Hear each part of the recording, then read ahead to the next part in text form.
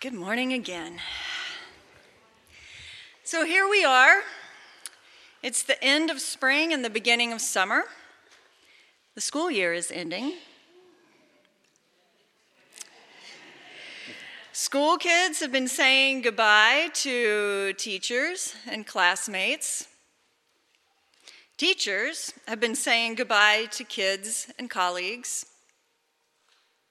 The summer is also a time when some families change jobs and move to a new place, saying goodbye to neighbors and friends. And these are just some of the more obvious and expected goodbyes. Throughout life, there are many junctures which offer opportunity for goodbye. And I'm going to practice some radical self-care right now, and I'm going to ask Maggie, our usher, to go out here and turn off the light that's right behind that door because it's shining on my screen and I can't see it. It's the little old-fashioned switch right behind the door. All right. So, sorry, Maggie, just turn it back off. Okay, I'm going to roll with this. Are you going to roll with me? Thank you. So can you tell what this sermon is about yet? So there's some goodbyes in life that are obvious and expected. There's some that are unexpected, some that are wanted, some that are unwanted, some that are planned, some that are unplanned, some that take a long time and are drawn out, some that happen suddenly and quickly. Sometimes goodbyes can be offset, where one person says goodbye for a while before the other person begins saying goodbye. Goodbyes are an external action based on an internal processing. And one of the goodbyes that's happening in many of our lives right now is that the lead minister, Eric Wickstrom, who served here since July 2011, ends his service on June 30th. On August 31st, Chris Rivera, Director of Administration and Finance, ends her 4 years of service here. This congregation has had goodbyes before and will have goodbyes again. That is why I entitled this sermon, Goodbyes as a Life Skill. Who here among us has not looked back and wished they might have said a better goodbye? Who here has realized too late that they can come to terms with a complicated situation enough to say what they want to say? So I want to use a story that I think is familiar to many of us to explore goodbyes, The Wizard of Oz. Good old Dorothy, who begins in the familiar stillness of a Kansas farm, and the suddenness of a tornado carries her against her will to a new and magical place. She does not get the chance to say goodbye to her Auntie Em and the others. When she arrives in Oz, and she doesn't even know where she is yet, she meets Glinda, the Witch of the East, and pretty much right after they meet, they have a goodbye. And the way Glinda handles that is by giving Dorothy gifts to help her on her way for her journey ahead. Dorothy continues on, and during her journey, she meets many creatures, many people, some of whom she relates to with kindness and some with fear. Some of these creatures and people she thanks, and some she hurts. Some she has adventures with. And by the end, Dorothy says a very deliberate and thoughtful goodbye with the wizard, the lion, the scarecrow, and the Tin Man. She is sad, but she is peaceful. Now, as we look at this story, isn't it true? The wizard had all that power. She got to click her little shoes together she could have magically left without saying goodbye.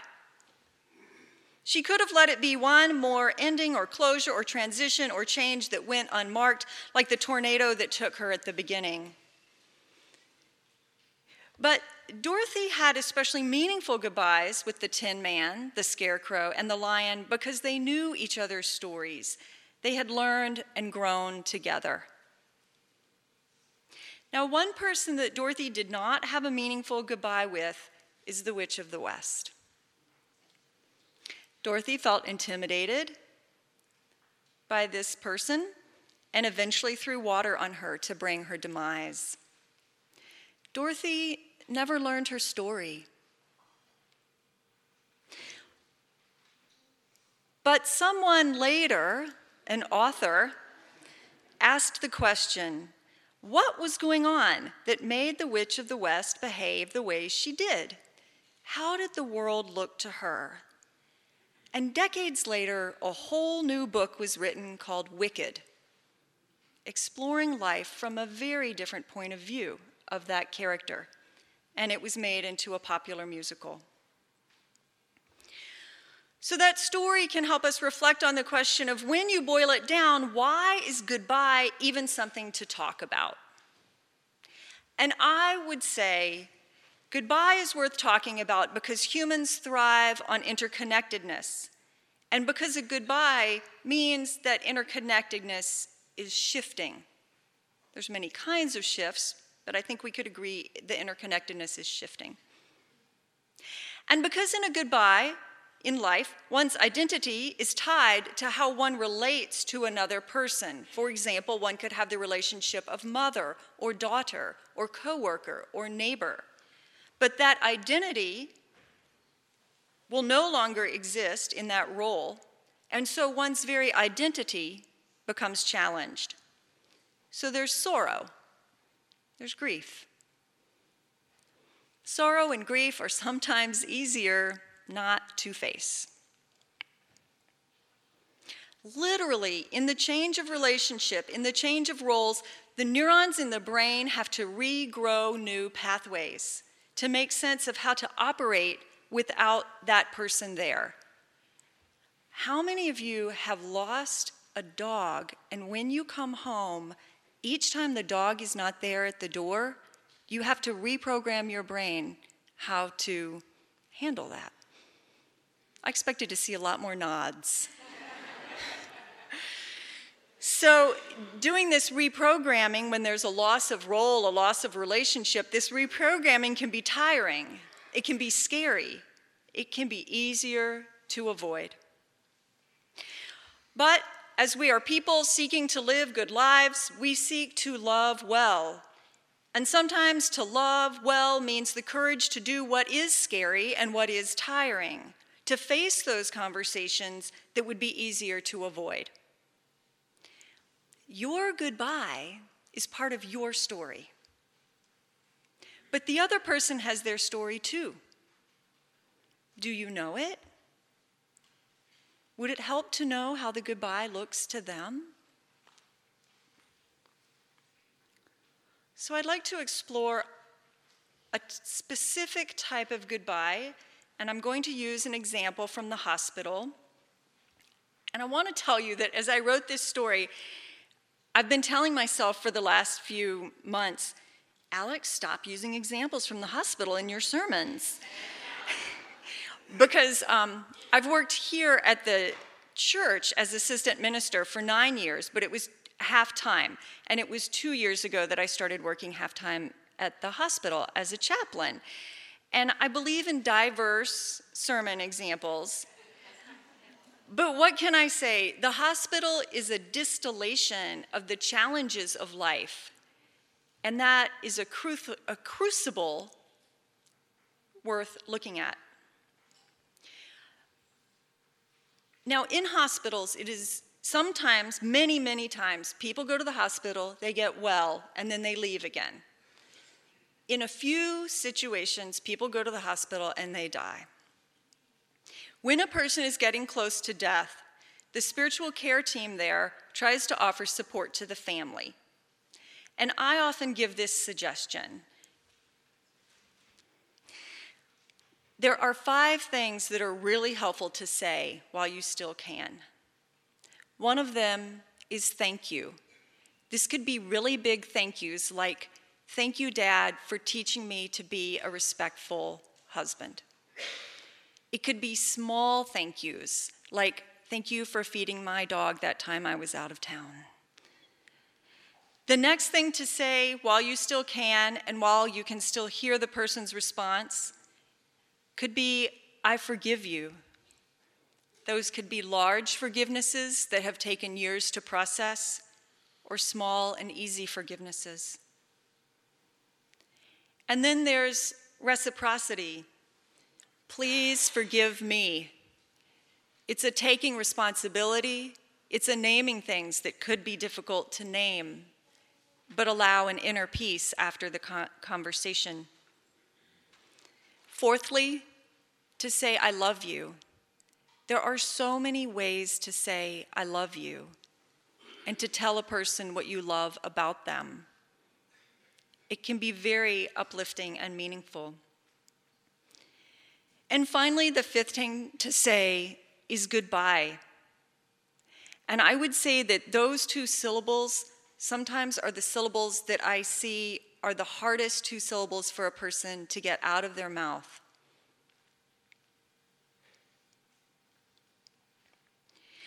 Saying it to the person does something for you. Not saying it does something to you. Listen again. Saying it to the person does something for you. Not saying it does something to you. In the case of death, part of this is timing. We may not know when another person's illness is going to sap their energy and make them unable to communicate. So better to start sooner than later. Now, my friends, I am not saying this is easy. Even as I speak, I am guessing you are remembering a difficult death or a tender time or fearing an upcoming loss. No, it is not easy, but a life well lived means taking time to discern what needs to be said. Perhaps there is guilt about something done or something left undone. Now, let me be clear here. Guilt is different from shame. Shame is when another person invalidates someone's truth and that person internalizes it and becomes smaller. Guilt is when a person behaves outside their value set and then they need to make it right.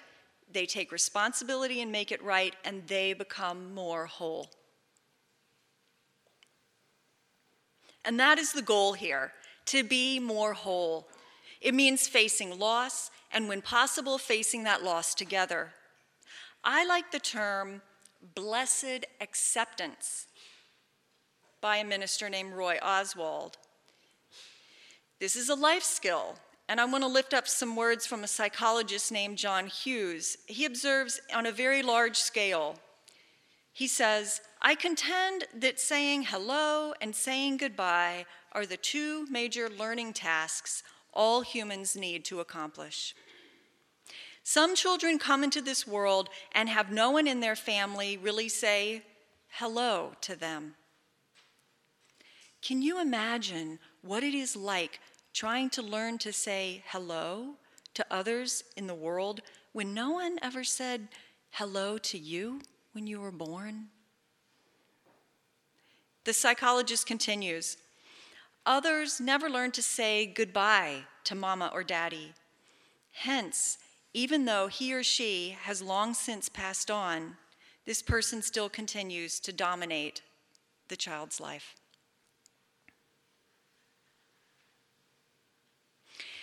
And so as we hear this challenge, this lifelong psychological development challenge of learning to say goodbyes, you may be asking yourself, well, how can I keep learning? Well, one way that we can learn, if you're a reader, is by reading.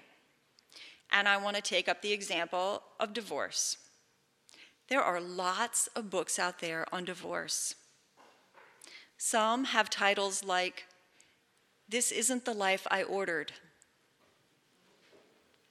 or, considering children, "Why do you have to get a divorce and when can I get a hamster?" But the two titles that I want to lift up are the title, "The Good Divorce," and the title, "Conscious Uncoupling." These books are clear in declaring that there is really a way to do the goodbyes in a way that pays off, even though it requires hard work. Another way we can learn to say goodbyes is through trial and error. And I'll tell you a story from my personal experience. Many years ago, I lived in a group house with a group of roommates and friends. And at one juncture, I had decided to end that chapter and begin a new one, moving to another town, starting a new job. And one of my friends in that household came to me and she said, "Alex, the last time a friend left, I was hurt and scared, and I just stopped hanging around with her. I kind of just cut off and ignored her, and then she was gone."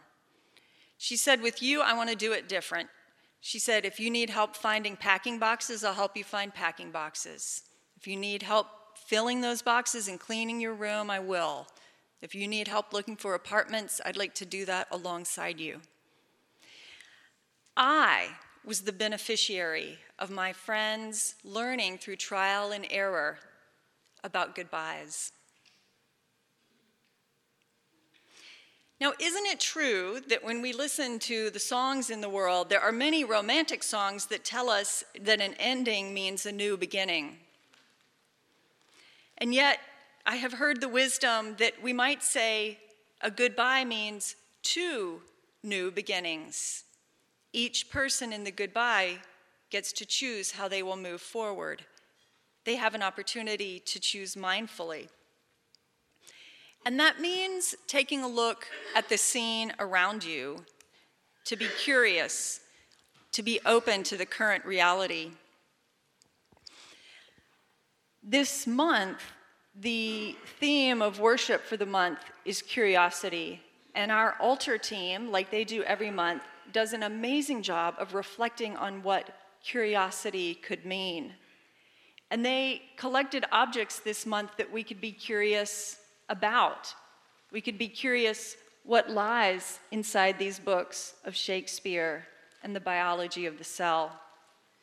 We could be curious about these many barnacles on this rock, which I have to confess, when I first looked at it, I thought, that's kind of ugly. And the longer I looked at it with curiosity, I'm totally fascinated by its beauty. And so I invite all of us to look at goodbyes with curiosity.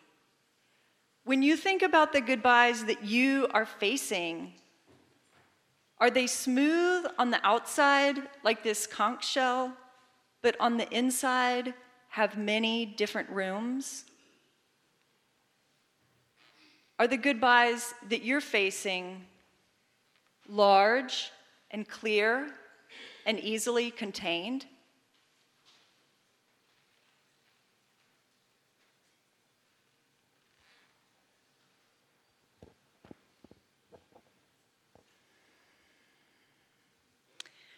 I want to finish with a saying that I have found very meaningful. A goodbye is a hole until you fill it. My friends, may all of your goodbyes be filled with love. Amen. Let us sit in silence together.